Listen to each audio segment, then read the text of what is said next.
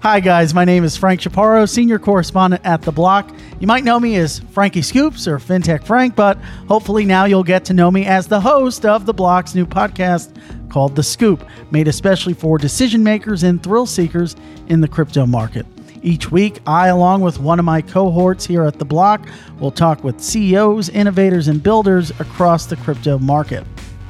Coinbase is probably the poster child for crypto trading in the US. Recently, the 800-person firm has been going through a ton of changes. Its CTO and head of institutions recently announced their respective departures, and the firm wound down an operation in Chicago.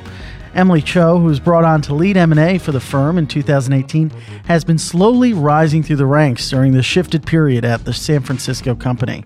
She now leads the firm's international business, M&A, venture. She joined myself and Matteo Leibowitz on this episode of The Scoop, in which we examine how Coinbase makes deals, why she's bullish on its Earn platform, and whether the firm will end up diving into the booming derivatives market. I'd like to take a minute to thank our sponsor, Cash App. Cash App has been the #1 finance app in the App Store for almost 2 years. It was also the first major peer-to-peer payments app to start supporting Bitcoin, and it's still the fastest and easiest way to on-ramp fiat. No more waiting 5 days for your ACH payments to come through. With Cash App, you can buy Bitcoin instantly. It's also a favorite of the Block analyst Steven Zhang. He uses Cash App when he goes to Chipotle and gets money back. He saves every time he eats a burrito. That keeps Steven happy, that keeps the Block happy, and that keeps the crypto world informed with the best news and research in the entire market. You can also use it at Lyft, Whole Foods, Chipotle, as I said, Chick-fil-A, Starbucks, and Dunkin' Donuts. Download Cash App today from the App Store or Google Play. I hope you enjoy the episode. Thank you, everyone, for tuning in to The Scoop. We have a very special episode today. We are off-site for Consensus 2019. Well, maybe I should even plug Consensus. I should plug Atomic Swap, our conference that's tomorrow. But in any respect, I'm sitting across the table from Emilie Choi from Coinbase. She is their head of mergers and acquisitions. She leads the international business. She just practically has, I think 30 job titles at this point, and we're going to dive into every single one of them today. And I'm joined by Matteo Leibowitz, our genius and Ethereum head, and we're very excited to dive into this conversation. Thanks so much for joining us. Thanks for having me. Yeah, no problem. I guess the best place to start probably would be, your job. Again, I was joking about it in the intro, but you have taken on a ton of new responsibilities with the exit of Balaji and already, leading massive, important parts of the business. So tell us a little bit about what your role is and sort of what you're responsible for. Yeah. The core job I came in to do was to lead Corp Dev, which is M&A. I also run all the business functions related to that, including business development, which is partnerships. I launched our ventures portfolio, which we've done about 50 investments there over the past year. I run business operations and strategy, which helps the company kind of scale and build the right business process. Data, international, and institutional coverage are the other things under my mandate. So these were not necessarily things that I owned from day one, but one of the things that I think is coolest about Coinbase is just that, you can take on more and more responsibility as you prove yourself. And so it's been fun growing those different functions over time. Which one do you think you have your hands on the most, right? Because if you're covering that many business lines, I imagine you have to delineate responsibilities. You can't be involved in sort of day-to-day decision-making, but is there any particular business that is the one you're involved in the most? I probably spend the most hands-on time on things related to biz ops because we're growing so fast, and we 3x'd last year. And when that happens so fast, things break. So you have to think about how do you implement new processes for people to set goals, or how do we think about communicating better now that we've gone from 200 people to more than 700 people? And then how do we think about prioritizing different goals? Like when we have a bunch of different opportunities ahead of us, the hardest thing is actually to figure out how do you stack rank those things and focus. So that's where I spend a lot of time. And then obviously on the corp dev side, we've been really active. We've done 15 plus acqui-hires and acquisitions. And so that's another area that I spend a lot of time on. Let's focus in on venture first. Yeah. 50 deals you guys have been involved in. And relatively a late entrance into the space. I mean, you guys launched the venture arm a year ago. How do you get in on deals? How do you move and elbow your way in? And what distinguishes a good project to invest in from a bad one? I would actually argue we were early in the sense that I think we were the first crypto company to launch a ventures fund. And so one of the cool things about Coinbase is that we have a lot of great Coinbase alums who are going to found companies. That's something Brian loves, is entrepreneurial DNA within the company. And so we never want people to leave. Those who do leave to found companies, he gets really excited about. And so oftentimes that's a great source of investments for us. And then our network is so rich because we have people in the ecosystem, friends of the family, like people like Olaf and others who are seeing interesting things. So we're constantly connecting with different folks in the space and like finding out what's interesting. What's interesting about Coinbase Ventures is we don't actually have any dedicated team. We're super scrappy. So it's a group of people who are doing it as kind of a side job. We all have day jobs, and this is something that's a privilege to work on in your extra time. Did you know that? I did not. That's interesting. Yeah. So it's really cool. And if you look at our portfolio, I would argue. Can anyone just say, No. I want to be a part of it? No, we kind of targeted the crypto forward people at the company who have great connections in the space, people who love to already just reach out to the different projects in the space that they find interesting, and we're already doing that. That's the type of profile I'm looking for internally. So does the buck stop with you in terms of making an investment? We vote on every investment as a team. Oh, I see. What has been something that, just trying to break down your philosophy, so to speak. A lot of VC people, when I was a Business Insider, I would interview tons of venture capitalists about like how they go about investing in companies. Sometimes it's the people that's like paramount. Other times it's business model, et cetera. When you're investing in this market, what is the absolute number one thing that a company has to show or represent for you to make that investment or even to consider them? Yeah, to have an amazing team is foundational. So like assume that's something that we care about most, because an amazing team will figure things out in the same way that like Stuart Butterfield, developed a startup that was focused on gaming that didn't work out, and then he spun it into Slack. So like if you invest in amazing founders, they will figure something out, even if it's not immediately. But then I think the way we think about the types of companies we invest in, one is, are they potentially helping us achieve our mission of creating an open financial system for the world? So companies such as Compound or Dharma or Cello that are doing interesting things in DeFi are obvious fits for us. We love things that are strategic adjacencies too, that might be like things that we want to touch down the line, but don't necessarily have a great handle on right now. So things like security token companies and things like that. We also have very different to traditional Silicon Valley style investing is because this is such like I think an open community and ecosystem, we actually invest in competitors. So we've invested, for example, in several competitors of Coinbase Wallet. I think we don't have a monopoly on good ideas, and perhaps some of these other companies are going to figure out cool, innovative approaches. Yeah, like you guys invested in Staked, and then 2 or 3 weeks after that the investment was announced, you guys launched your own sort of offering that completely rivals it. Well, and I think like we don't know how this space is going to play out, right? So we always are upfront with these different companies about like, hey, we obviously are going to launch or have a competitive offering, but if you're open to it, we'd love to participate, and hopefully we can both coexist in a way that just brings the whole ecosystem forward without us feeling like there's some like very tiny piece of pie that we can all fight over. And how do you go about getting in on a deal that you might not have access to? Like, what does the deal pipeline look like? And does Coinbase have a good, access to it? I think we have incredible access because of the Coinbase Alumni Network. We have, if you think about the three most important non-corporate venture funds in crypto, there's many, but three of the foremost are going to be Fred Ursum's, Polychain, and A16Z. So those are all people that we're intimately in contact with and work with very often. And so we've got that, but actually most of the time we already know these people. It's just they're either, whether they're in our backyard or we're interacting or we're talking about partnering. We feel like we have access to the best and the brightest in the community. Occasionally, I think the only pushback I've ever really gotten is just, do people really want a strategic investor because of that competitive issue?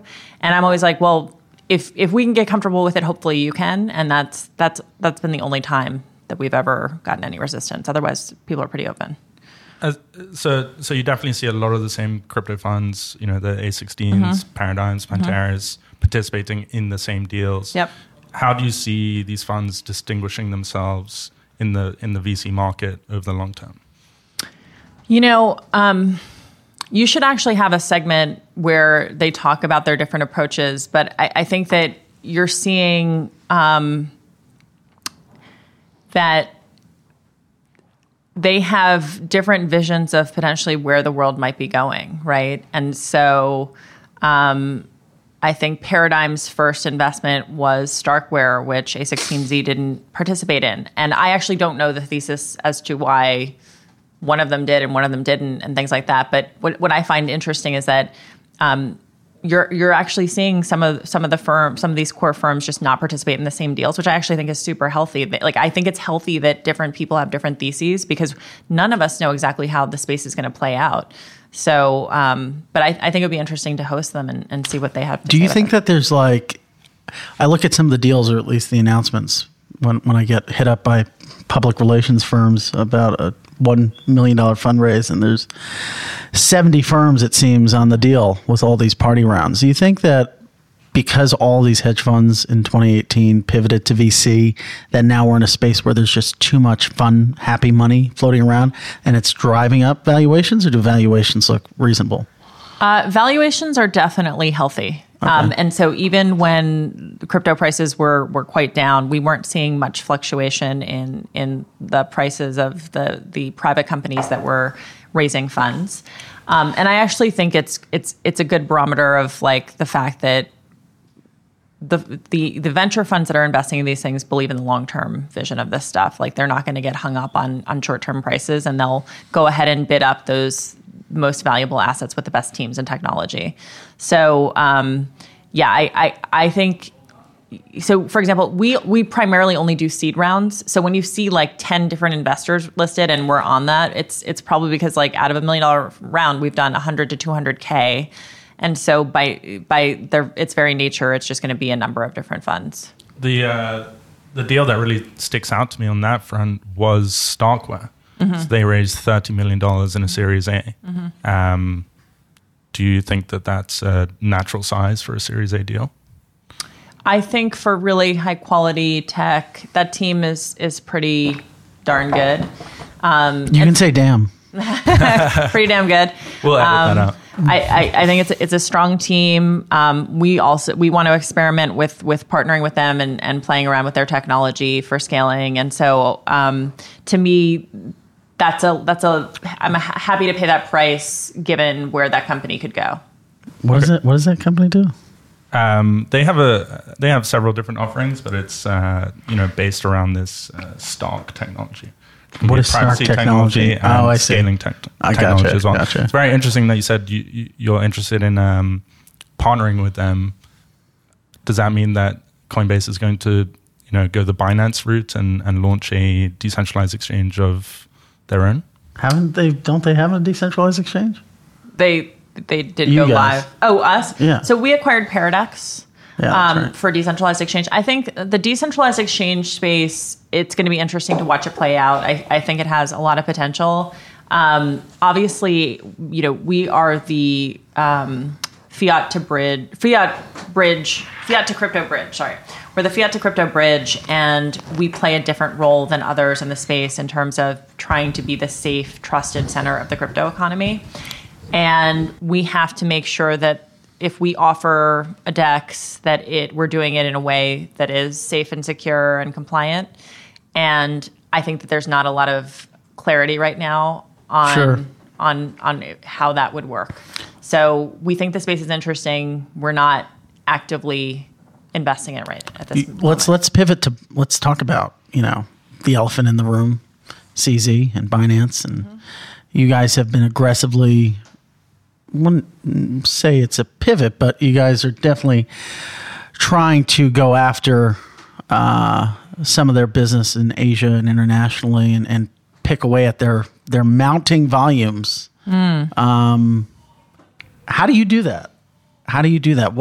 What do those customers want that Binance has that Coinbase can either replicate or improve on? Yeah. So first of all, I'll say we love what Binance is doing, and I mean that very genuinely. Like, I think that there's going to be a massive pie for all of us to go after, and we welcome competition like them in the space because they're innovating constantly. They're pushing the boundaries of what's possible, and they're creating awareness for the overall crypto market, which we welcome. But we couldn't probably be more differentiated than them in terms of the focus on the fiat to crypto bridge and being that safe, trusted center of the crypto economy. So I think they're playing one game, we're playing another. I think we'll both have great, frothy, lucrative businesses that we can build upon, and we welcome them. So taking it back a step, Coinbase Ventures has stakes in Dharma now, Compound, UMA. Do you think that these open finance applications can attract interest beyond the retail market? And what are the main obstacles to institutional participation in these venues?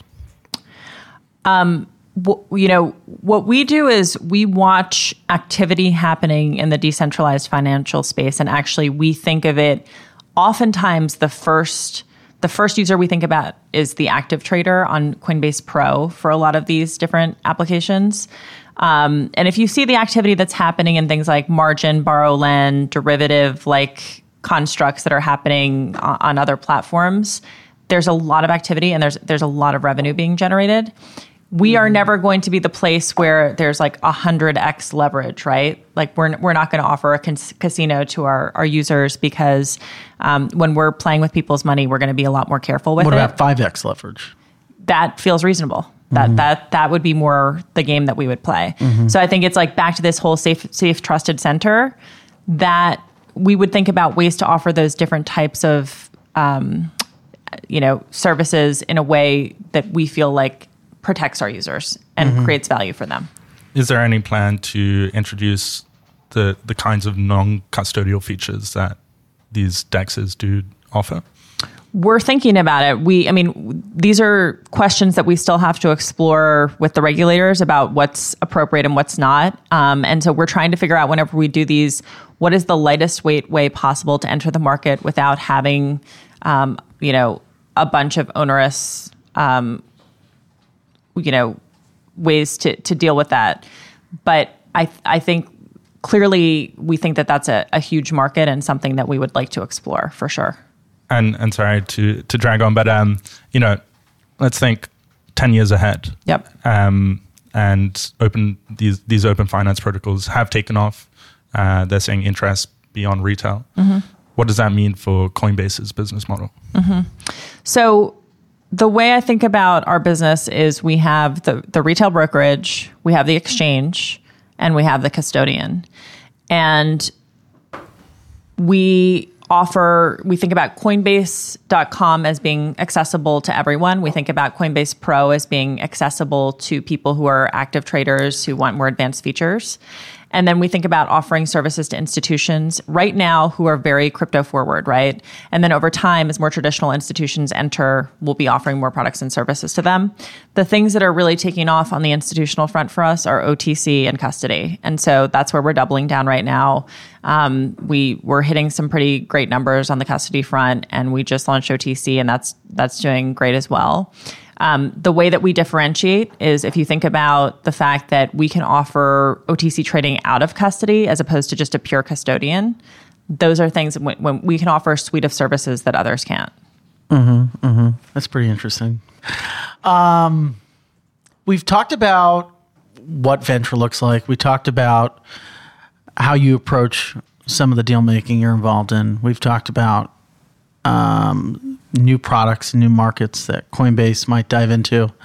Let's shift gears a little bit and think about at the micro level, like what it's like to be you and your experience at Coinbase. There's been a lot of, changes, obviously, in the headlines. You can see, teams winding down different, whether it's the index fund a year ago or last year, or the Chicago team, or scaling back on the institutional front, and then expanding into new areas internationally and with USDC, people coming and going. How do you, it's this massive firm now. We were talking about it before we kind of turned on the mics.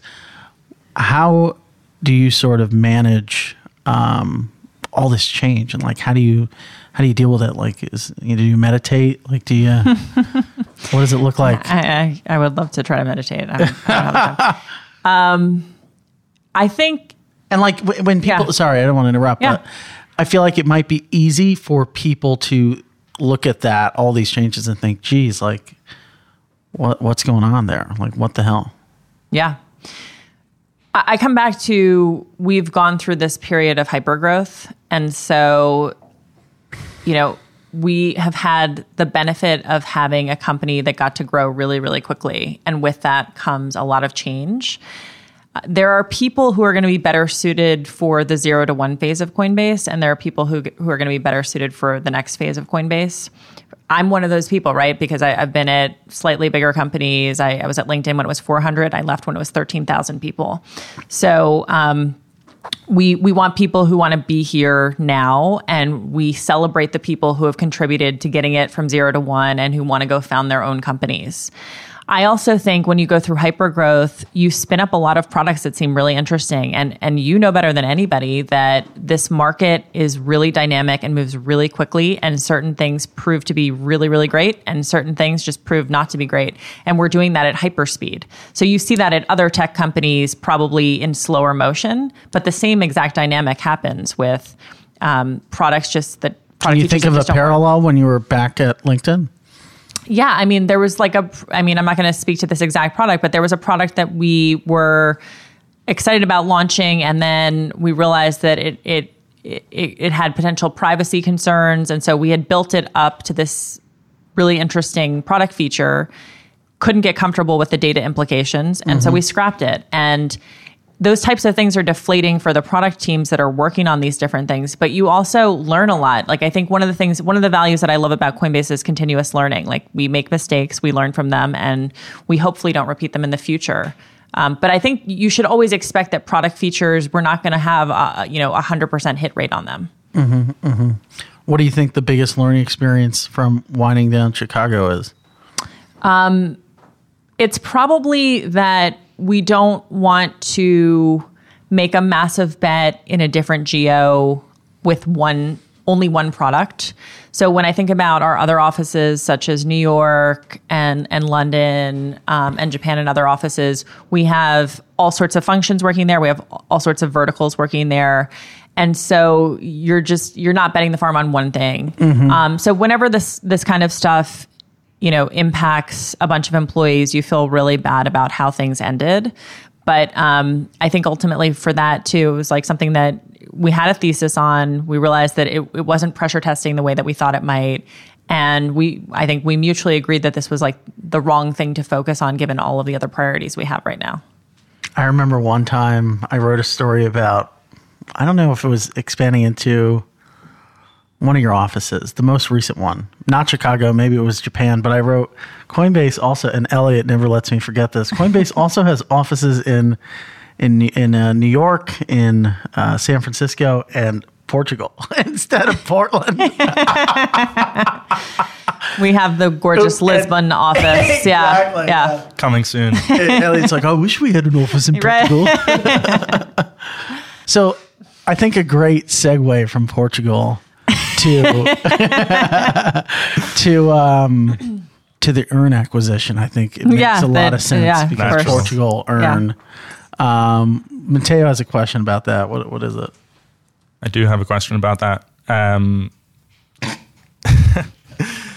The question being, what kind of returns have you seen and do you expect to see from the acquisition of Earn.com, especially now that Balaji has left Coinbase? Was he kind of essential to the continued progress of that, everything they of could that vertical? First of all, I'll say working with Balaji has been truly one of the great pleasures of my career. I have never worked with somebody who has both depth and breadth across so many different functions. And I think the benefit of that is that we got essentially the equivalent of, 5 years of amazing work from an amazing person in crypto or an amazing technologist in crypto. It was just a delight working with him, and we'll be friends for life. I think, the Earn acquisition, sweet. It's true. It's like right from the bottom of my heart. So the Earn acquisition, I think we can very confidently say, and I think the board and the management team would agree with this like 100%, is that the Earn acquisition basically like more than paid for itself multifold in the course of this year. And I think that we're going to continue to see massive amounts of value from it. I don't necessarily think the ecosystem understands the value of it yet. How do you... Yeah. So if you think about the fact that like we're currently in what we think of as the investment phase of crypto, which is a lot of speculation and things that, are speculation oriented, we all want to drive to more of a utility phase of crypto, right? Where people find crypto actually useful and understand how to use it. And the genius of Earn was that you get these Earn drops and then you're able to take a learning and development course about these different assets. And then you get the Earn drop in your account. So you're getting paid for learning about these different assets, which to me is like so uniquely cool about crypto and what we can do to bring everything forward. So we're seeing amazing engagement from the initial Earn drops, and we continue to integrate that deeply with the consumer experience first. You guys kind of, as part of the Stellar airdrop, which was like $125 million. Something around that. My understanding of the strategy was, let's drop this on two different customer sets. One that, they're super hyper engaged, and one and folks that maybe haven't engaged in the platform for a while, to sort of A/B test how those sort of influences can change behavior. I don't know if that's exactly precise, but I'd like to know what the strategy was and how it played out. Yeah, I mean, I think, we have an amazing data team. We're going to keep A/B testing every one of our products, but you can imagine a world where with Earn drops, we want to be able to continually test, like, is this better for existing customers? Is this a great customer acquisition tool to get new customers? Like, what are those different things? Does it work to get new customers? We're playing around with that. Yeah. We certainly see engagement from existing customers. So these are this is all in this very early phase, but the initial test results have been really, really promising. So I personally think this is going to be one of the big things and levers that moves us forward. I'm super bullish on Earn. Really? Yeah. So is it, just as important as trading and custody when we think about the big aspects of the business? It bolsters both trading and custody in the sense that if you're educated about the assets, you're going to probably buy and hold them in some way and use them in some way.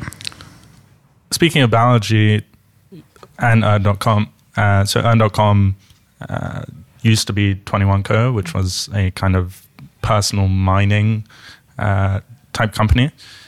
Coinbase Ventures recently invested in CoinMine, which is a similar concept. 21Co had to kind of pivot to Earn.com because this idea of retail mining didn't quite take off, and seems so dumb. Listen, that's not the direction. That's not the direction I was going in. My question was, how has kind of the retail mining landscape changed between the time when Balaji was leading 21Co to now, where we have CoinMine coming up, where you think it will be a successful investment? Actually, Balaji is the one who referred CoinMine for the investment. Yep. So he was the biggest proponent of them, probably because he knows that space so intimately.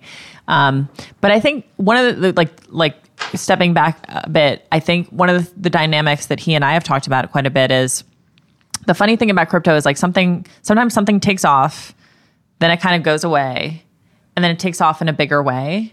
And so like, I think I'm not saying that, personal mining is one of those things. I don't know enough about that space to be able to comment on it. But I would say that like, I think that dynamic is really interesting in crypto. It's like, you've got these like things where like, maybe the first instantiation doesn't work as well. And then later on it comes back rip roaring because people figured out how to offer it in the right way, or it was just the better timing. Sure. I think we're actually seeing that right now with DAOs. So, yeah, for sure. We had the DAO in 2016, which didn't end particularly well. And now we have Moloch DAO, which, is about to pass $1 million in their treasury. You were talking earlier how you kind of have hands in various different pies across, that's an English saying. I just thought, maybe you guys haven't heard of that one. She loves pie. It's just apple, cherry, banana pie. You wear various different hats. There you go. At Coinbase. There we go. So, presumably there isn't this kind of strict firewall between the Coinbase Ventures team and the exchange team. Do you think there's perhaps a possibility for conflict of interest to arise when it comes to the exchange's decision to list various different tokens? It's a really important question, and it's something we take really seriously. So we have, I would argue, probably the strictest rules in place about Chinese walls between venture decisions and listing. And even, you'd be surprised how people who are on the digital asset listing committee will recuse themselves from the tiniest bit of connection or anything. So I think we have a really good policy in place. We have like an exceptional GC who comes from traditional finance and made sure that we had that in place. And I feel really comfortable with the way we've implemented it. Great. And, so when you were at LinkedIn, it was presumably kind of more traditional M&A activity. Many of the projects that you're investing in today, I presume on the equity side of things, also have this, liquid token component that, eventually trades on secondary markets. So how have you adapted your investment process to account for this kind of hybrid public-private structure? Yeah, so this goes back to the integrity of the process. We actually have not invested in tokens to date.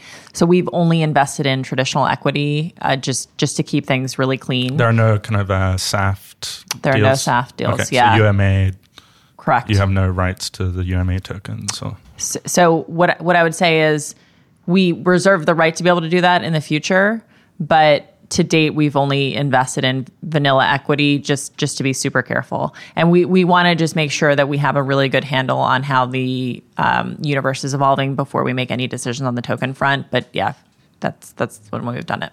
Sure.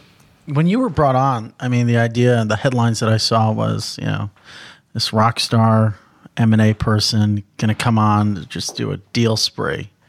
Do you think the mandate that you were brought on for, obviously your role has changed, but specifically on deals, has that mandate changed at all? Have you been successful in your opinion, and what that might have been?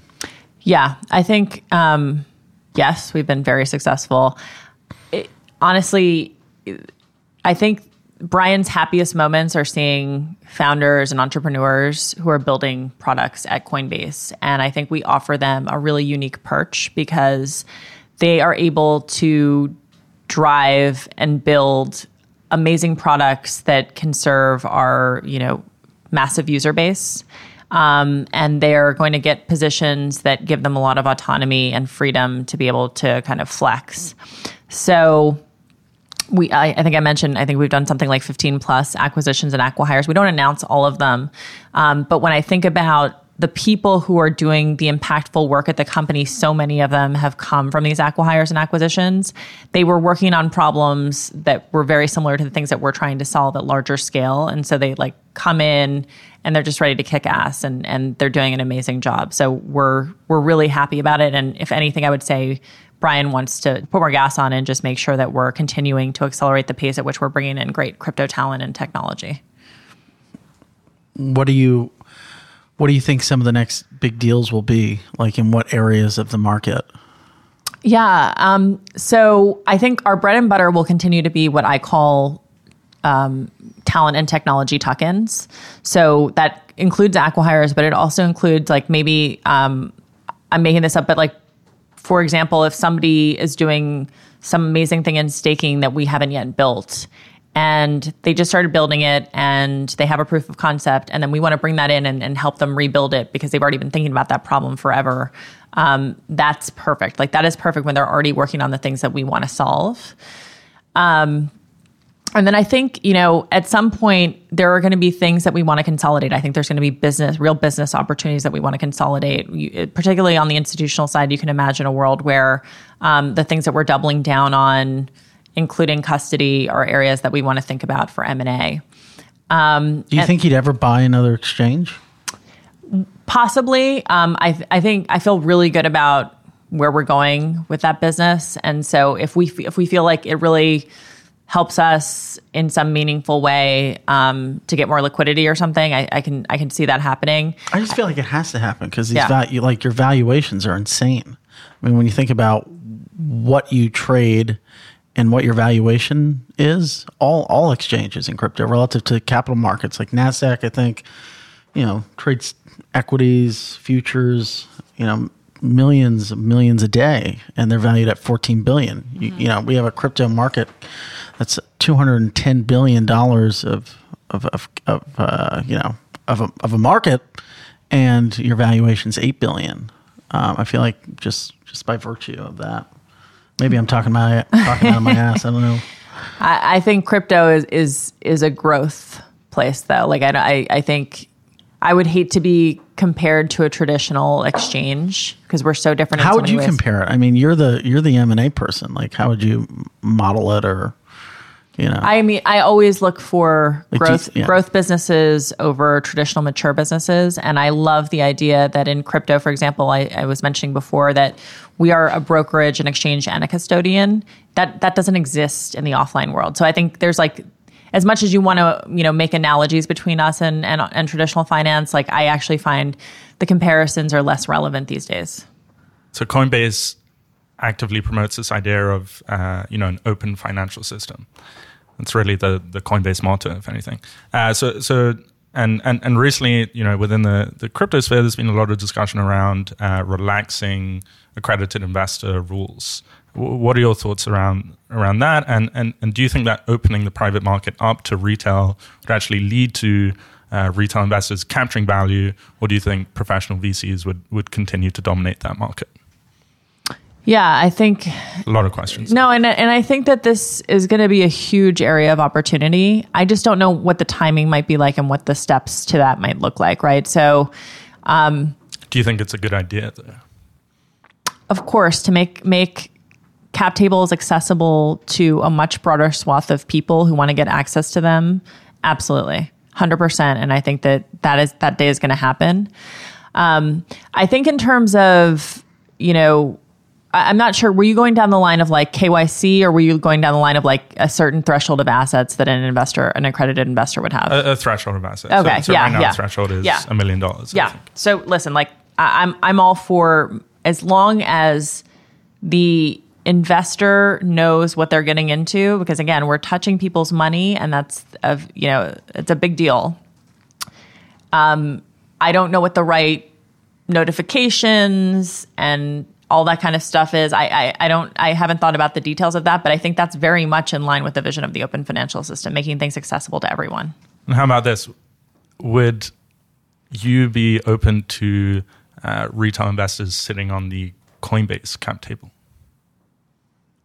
I think that's going to be one of the bazillion-dollar questions for us as a company. Do we want to go public someday on the blockchain, on our own exchange because we have a broker-dealer? Is that something that we would want to do? For sure, something that we need to think about. And then obviously we're watching the Binance coin as well and trying to understand what's happening there because it's obviously very appealing for their users to be able to participate in that and own that. And I think it frankly creates a lot of loyalty to Binance. So it's definitely something we're thinking about, but we have no fully baked thoughts on it, and we want to be careful about that. Sure. Why do you want to be careful about it? Because the idea of offering equity or going public is something, it's a very complicated decision that has many implications. And we've got a lot of other stuff to do. To me, the idea of going public is a tactic. It's not an actual strategy unto itself. And it's a way, for example, as an M&A person, I love the idea of being able to use public stock to do acquisitions and things like that. But I also want to make sure, having been at LinkedIn during the private to public phase, it's a lot of work. And it's something that, frankly, do we want to spend our time courting public investors all the time? Probably not. We want to be building the business. Mm-hmm. When it comes to Binance and Binance Coin, is that something you would ever consider listing on Coinbase? I think we always want to have openness to listing things on our exchange, no matter what, if users really want it and if it's a safe, secure asset. And that would include that. Sure. What about Leo? No, I'm kidding. Who knows? And maybe. The next kind of obvious step is to move into the derivatives market. What is I presume there's already a roadmap. We kind of talked about that before, didn't we? You guys are eyeing potentially entering that market. Margin lend borrow is definitely going to be a next big step for us, especially on the active trader side. That'll be the clear demand for that. Futures and options there? That, we still need to figure out because there's not a lot of regulatory clarity there right now in the US. And so that is being discussed. Mm-hmm. Well, we have, there's a fairly vibrant futures market. CME right? had a 50% increase. But they have the right licenses that exist. Sure. And those licenses take months to get. So that's CFTC? Yeah. There's other licenses for derivatives that... DMO, DCO. Exactly. Yeah. I know my licenses. Clearly. I'm the derivatives I don't even king. have a driver's license. Well, that's a great place to end. No, I'm kidding. Let's before we wind down, because I see we've only got a few minutes left. You've had a very interesting career. What when you look back on it, are you most proud of? The people I've got to work with. I have had the great fortune of being at places where I'm really inspired by the people I work with. So one of the things I absolutely love about Corp Dev and Ventures is I get to be exposed to great founders. That's my happy place when I just get to be around great technologists because I'm the ultimate partner to them on the business side. I'm not nearly as creative as them. And so just being around them makes me happy. And so when you think about my whole career, whether, I started at Yahoo back when Yahoo was the epicenter of all the technology activity and consumer internet, those people all ended up doing amazing things. And, people, whether I worked with them or not, it's, Jan Koum and Brian Acton on WhatsApp and Stuart Butterfield on Slack and Jeff Weiner, whom I worked with at LinkedIn. Brad Garlinghouse, who's now at Ripple. There's just a lot of great people that I've worked with through my career, and I love to see what they're doing now because, just talent continues to come from these places where people had to be innovative and figure out solutions to things when there were a lot of ups and downs. And so I've learned from them, and then I've been able to hopefully take those lessons with me as I've built out my own practice. Interesting. And do you ever see yourself starting something of your own, whether that's a fund or a venture?